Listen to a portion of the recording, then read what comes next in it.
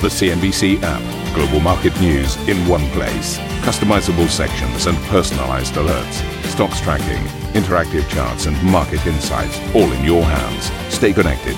Stay informed. Download the CNBC app today. A warm welcome to the program, everybody. This is Squawk Box. The headlines this hour. The IMF flags worries about a bigger than expected slowdown in China ahead of this morning's trade data. But UBS Chairman Axel Weber tells CNBC he is optimistic. Fiscal and monetary stimulus in China is going to work out.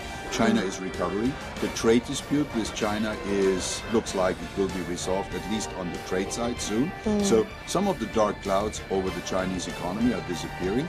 Meanwhile, French Finance Minister Bruno Le Maire telling the company the US and the EU must work out their trade spat as President Trump threatens tariffs on $11 billion worth of European goods.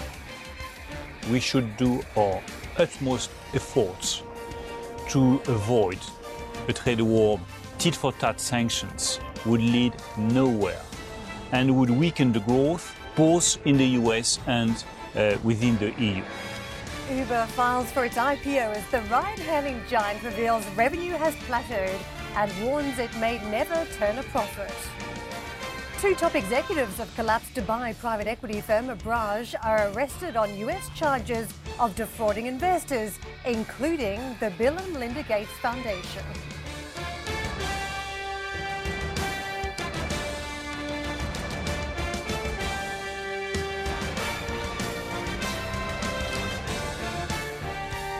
So let's focus on this IMF warning. The organization says a larger than expected slowdown in China is among the largest risks to the global growth story. The fund's deputy managing director says that while China's outlook is uncertain, Beijing does have the tools needed to support growth. Other Chinese risk areas include the potential for a sudden tightening of market conditions if US trade talks collapse. Meanwhile, China will release its latest trade data at 0830 CET. The question markets having to juggle with at this point, it seems to me, is just how bad will these numbers be? Because the deterioration that we've seen since the beginning of the year has increasingly raised concerns that China will go from being a surplus nation to a deficit nation, even as the two countries are negotiating over an adjustment in trade terms. So I think the IMF's warning at this point is very prescient, obviously, as to current economic conditions. But we may be in that bizarre situation where the argument for negotiating a shift in trading terms is almost irrelevant because America will move into surplus with China. Yeah, I thought we got the numbers out on the weekend. It's not usual, is it, to have them on a Friday? So I wonder whether they look particularly good or particularly bad, and I would be more inclined to say particularly good to try and get the news flow out there. And the expectations for March, according to the Reuters poll, is that they will rebound from a 20.8% fall in February. So fairly huge double-digit decline previous month. Where do you go from there? Possibly up. So let's see what that stimulus has done to the Chinese numbers. But the arithmetic around the base number is enormous. 5.7 billion is what's penciled in this time. If you looked at the comparator a year ago, we were in the realm of nearly 20 billion. So it's extraordinary how quickly these numbers are shifting.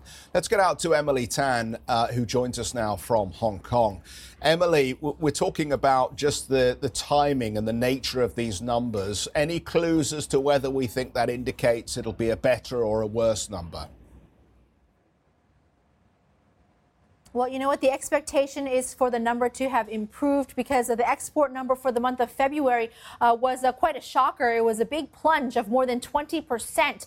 Some say that it might have something to do with the fact of the trade war, the trade dispute going on between China and U.S. Also maybe a little bit to do with the seasonality of the Chinese New Year as well, because it did fall in February this year. It was in January last year. So the number was 20.7%. That was the decline that we had in the previous month. month, and that was the largest decline since February 2016, a 3-year low. We are expecting a big bounce up for the month of March for the figure to come in at up 7.3%. Now, imports, we registered a 5.2% decline in the month of February. We are still expecting contraction, but that to have narrowed to 1.3% for the month of March. Now, this would mean 4 straight months of contraction. Then it brings us to the surplus, which was a surprising, very small or relatively small $4 billion. That was the smallest in 11 months, and that's expected to have widened to more than $7 billion for the month of March. All important is the trade deficit with the United States. This is something that President Donald Trump has been trying to narrow, arguing that the economic growth suffers when a country has a trade deficit, and has basically said that U.S. is being ripped off by China with the large deficit that does exist. The surplus with the United States in February stood at $14.7 billion. China is the largest export market to the United States, so we will get usually a breakdown of that particular market as well when all of this data does come through. The expectation is the State Council is going to be holding a press conference 2:30 p.m. Hong Kong time. That's at about an hour and a half from now. We should get the monthly number as well as the quarterly figure, and that should give us a better picture with some of that seasonality taken out. You're looking at some of the markets and the reaction ahead of the earnings release, or I should say the data release. And today the market has been a little bit muted, some sideways trading, but largely negative. The markets are just returning from the lunch break. The Hang Seng Index down 0.3%, continuing to retreat from the 10-month high.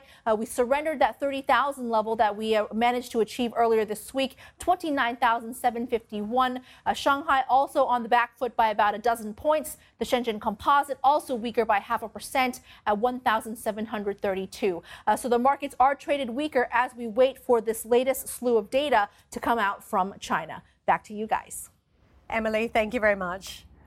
Elsewhere, let's take a look at what the international response has been to some of the recent growth fears. Jemana spoke with UBS Chairman Axel Weber at the IMF spring meeting in Washington and asked him whether China was on course for a hard landing. So many hard landing discussions around China that, even when I started in 2004 and Governor Zhou Guangzhou was asked hard or soft landing, he said no landing, and he was absolutely right. So I do see that the fiscal and monetary stimulus in China is going to work out. China is recovering. The trade dispute with China looks like it will be resolved, at least on the trade side soon. So some of the dark clouds over the Chinese economy are disappearing. For us at UBS, because we have, as you said, a strong Asia and a strong China presence, whilst the diversification didn't help us when the economy came down over the end of last year, the recovery that is V-shaped and differentiated, emerging markets are already rebounding. We're benefiting from that. Equity markets have improved massively. We're benefiting from that as an equity-focused investment bank. So what we're seeing is that whilst diversification across businesses and regions didn't help us to protect on the downside, we are benefiting at a different speed from the recovery that is there. And I'm not concerned about Asia Pacific. That is recovering. Jemana also asked Weber whether he was optimistic about global growth prospects. I actually teach the year off in Davos usually, and everyone was really very negative about the year. I was among the more optimistic one, and I think what we saw last year was a synchronized downturn globally in almost every constituency, and growth rates have roughly halved.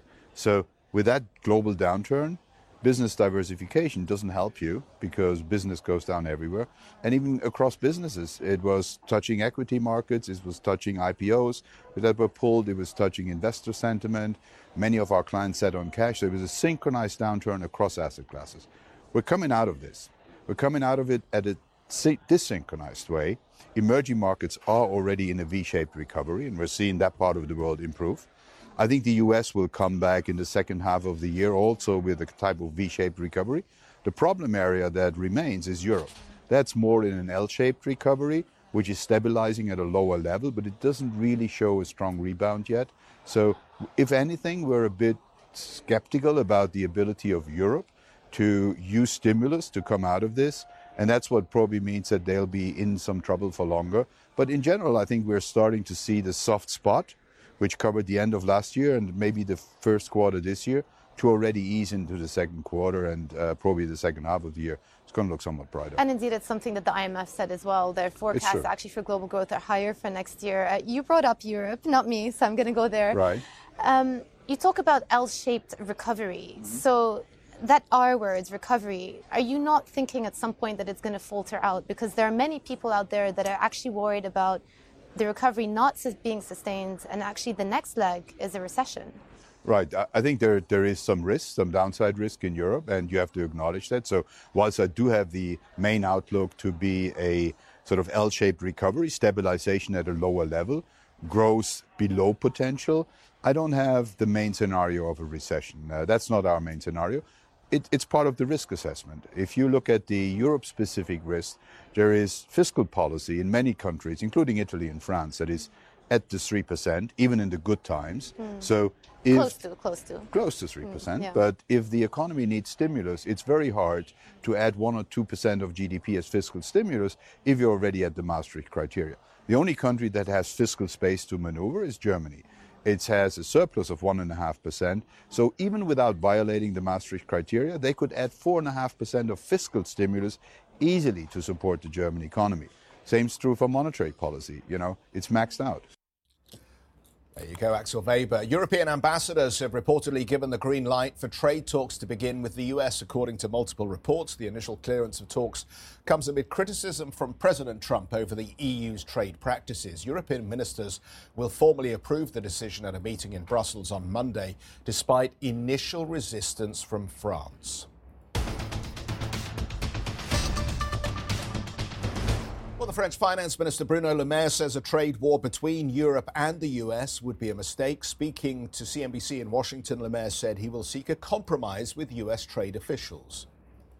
We should do our utmost efforts to avoid a trade war between the US and Europe on this question of sanctions and the case of Boeing and Airbus. A tit-for-tat sanctions would lead nowhere and would weaken the growth both in the US and within the EU.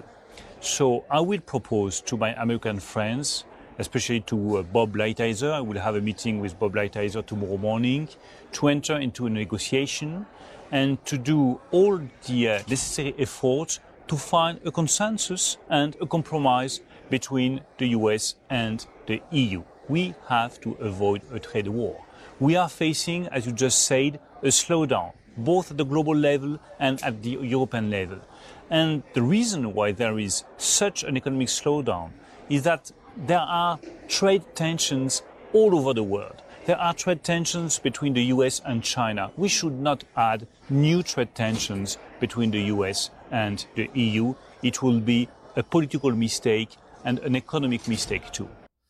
Bruno Le Maire, then, the French minister, talking about how we can appease or prevent this trade row kicking off between Europe and the United States. Of course, we haven't resolved the Chinese trade row yet, but we are going to get a very interesting insight, I think, on the strength of the Chinese economy, imports and exports today. And I'm pretty sure the market's very closely watching this number because they are concerned about the slowing pace of growth in the world's second largest economy. Right, and who's holding the trump card, so to speak, right now, whether China really needs deal with the United States, how desperately it requires that resolution. And I think when you consider all the global growth fears, the week that we've had, investors have just taken a moment to pause on the sidelines. It's been a very strong run for many of those trade-focused sectors, industrials, oil and gas. I'll throw chemicals into the mix as well. Autos, typically, if you had, a sector that didn't have all those other issues lurking, maybe you would have seen a better rebound there as well. But at this point, I think investors are saying, well, we don't have that resolution between the US and China. Maybe there's a fresh one brewing with Europe, and we've got all these global growth fears now. So why would we be buying more stocks? But trade is incredibly important. If we want more momentum in these stock markets, we do need to see a move forward positively on trade. And if we talk about, what we learned this week, that enforcement maybe has been sorted with the Chinese on any trade resolution. What does that enforcement look like? And what could that mean for in a European context? If there are issues with the way Europe does business, how will that enforcement sort of raise the risk of doing business on this side of the world? So I think at this point, you can see why investors are just taking stock and sitting back saying, let's wait this one out. And yet the problem is there's enough to keep the bulls excited. Look at the sectors that have outperformed the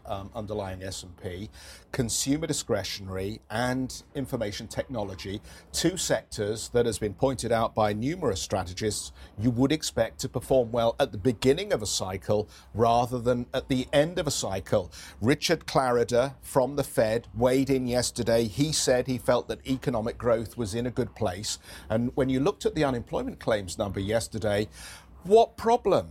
49.5-year low on US unemployment claims. Surely That's a peak, isn't that tempers the concerns of those who think that we have an immediate and imminent slowdown and that you should stand clear of the markets because of that. I disagree with the description of bulls because I don't know if there are that many bulls out there. I feel like people are being dragged into the market because they're looking at some of the risk-free alternatives and saying, well, we're not really getting any return, so let's just go into the market where we think that we can pick up a little bit of value. That doesn't sound like a bullish argument to me, which means what comes next? Is there going to be more upside, or is it more likely we're going to tread sideways or downward? And I think for me, that's the issue. I can't see enough bulls out there in the market at this point. And yet, even as we talk about the reasons to be fearful, oil is higher. Oil is a proxy on global trade and economic activity, and it's higher. Iron ore prices are higher. That rescued the Australian stock market from the funk that gripped the rest of the Asian markets. These commodity prices are moving higher in anticipation of sustained growth at these levels. Or speculation. Or maybe even an improvement. Yeah, you could say, well, even if there's speculation to the long side, which tells you there are people out there who believe in tomorrow. I disagree. I think there's a lot of bad news in the oil space, for instance. I mean, US sanctions, a couple of countries, disruptions, OPEC cutting. Every little bit of bad geopolitical news is basically thrown at the oil sector at this point. So why wouldn't the price be up? When it comes to the mining sector, you've had a major disaster at the start of this year in Brazil, a huge exporter of iron ore. Of course, some of the prices in the mining sector have been flattered by that supply disruption. So I don't know if this is a big grand green tick for positive growth coming forward in 2019 and 2020. It quacks like a duck. It walks like a duck. Why isn't it a duck? It's a chicken are all higher. dressed up. The numbers on the employment side look better in the United States. A member of the Fed team is telling us that we're in a good place as far as the economy is concerned. You're just too negative. Well, you can go out there and buy stocks. I'm going to sit here and just count mine and make sure I can get it back. Of course, Karen. Return of capital, it's called. Of course, on another day we'd be arguing this from the other perspective, wouldn't we? And that's the problem here for investors, I think, and that's part of the reason why people are shuffling to the sidelines cautiously, because they are troubled by the confusion of information that we're getting. There's an awful lot of noise and not a lot of signal. Or I have to eventually join your thinking, but I'm reluctantly doing so, hence the unloved rally. I'm dragged over towards your position. Well, you know what? We're going to get some more evidence on the signal. That will be in the Chinese trade data, and it will be in some of the US earnings that are going to start to come through at some point. Anyway, coming up on the program, Fed Vice Chair Richard Clarida sounds a positive note on the US economy, telling CNBC there is no need to move rates in either direction. More from that exclusive interview when we come back. And if you just can't get enough of the Squawk Box, be sure to tune in for our very own podcast. Head to cnbc.com, iTunes, Spotify or Google Play to have a listen and download today's episode. Meantime, for our podcast listeners, stick around for some more.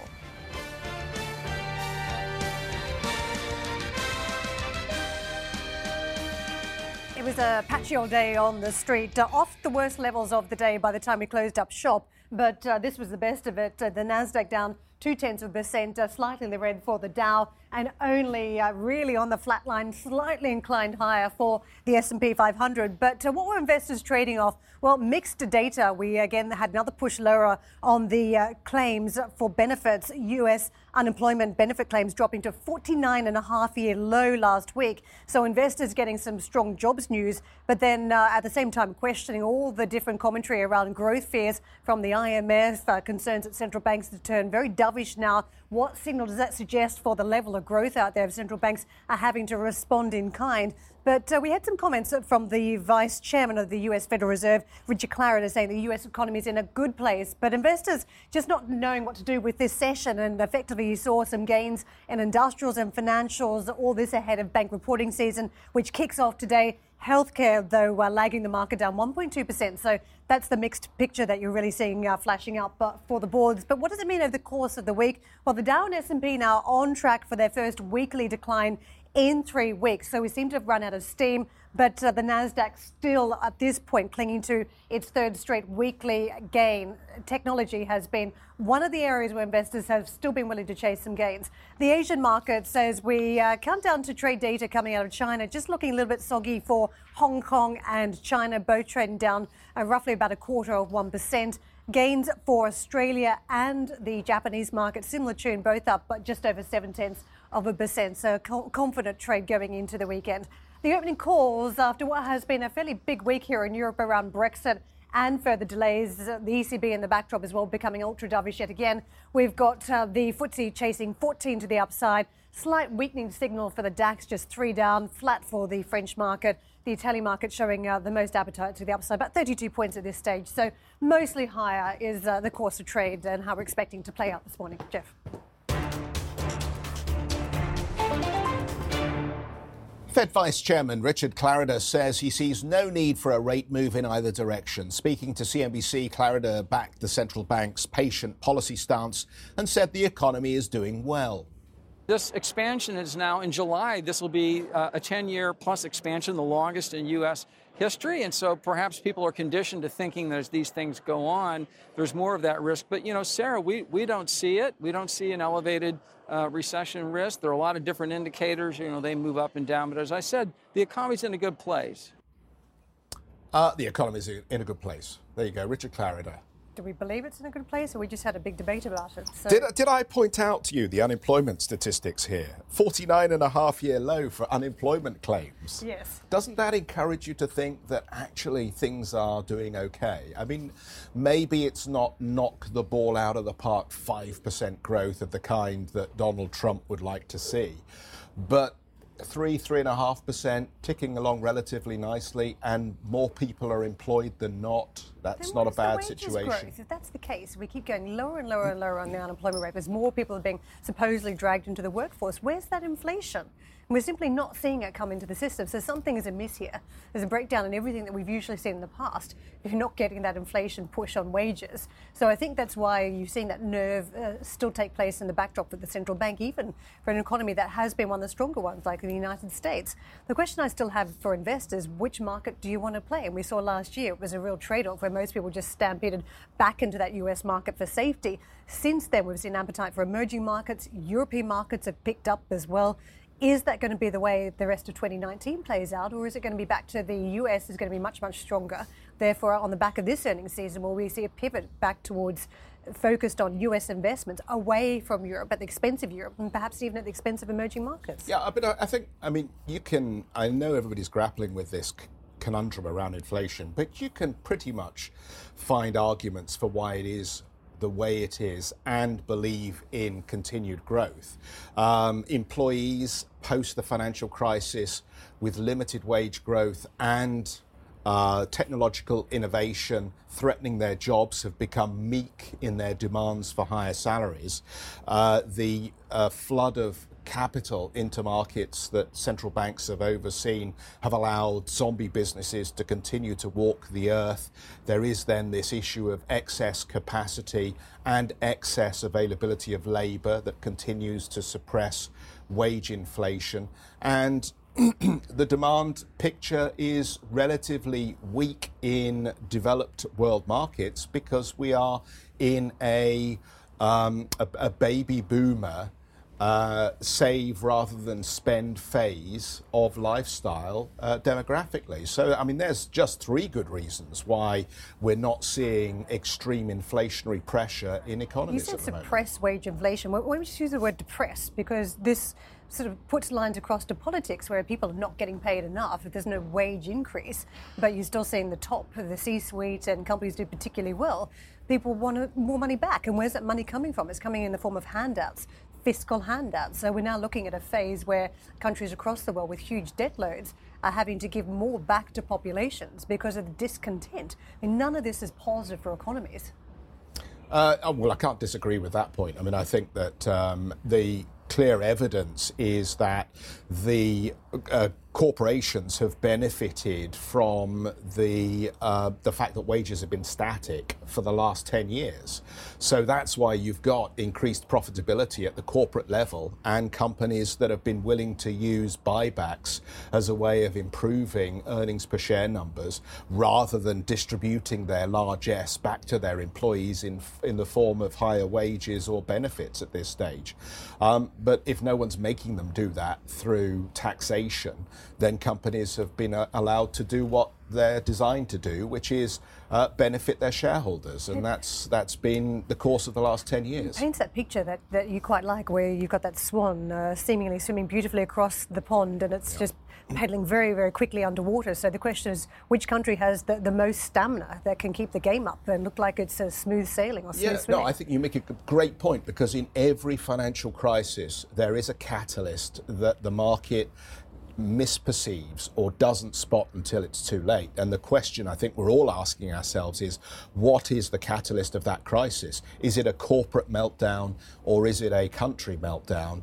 Could it be China? Could it be weaker growth? Or do we need to focus on these corporations in America that have borrowed heavily and now are just above credit grade in terms of their ratings? So looking for the sighting of that black swan out there. Thank you for listening to Squawk Box Europe Express. For more market-moving news, you can head to CNBC.com. Or join us again on the show with Jeff Cutmore, Steve Sedgwick and Karen Cho, weekdays on CNBC.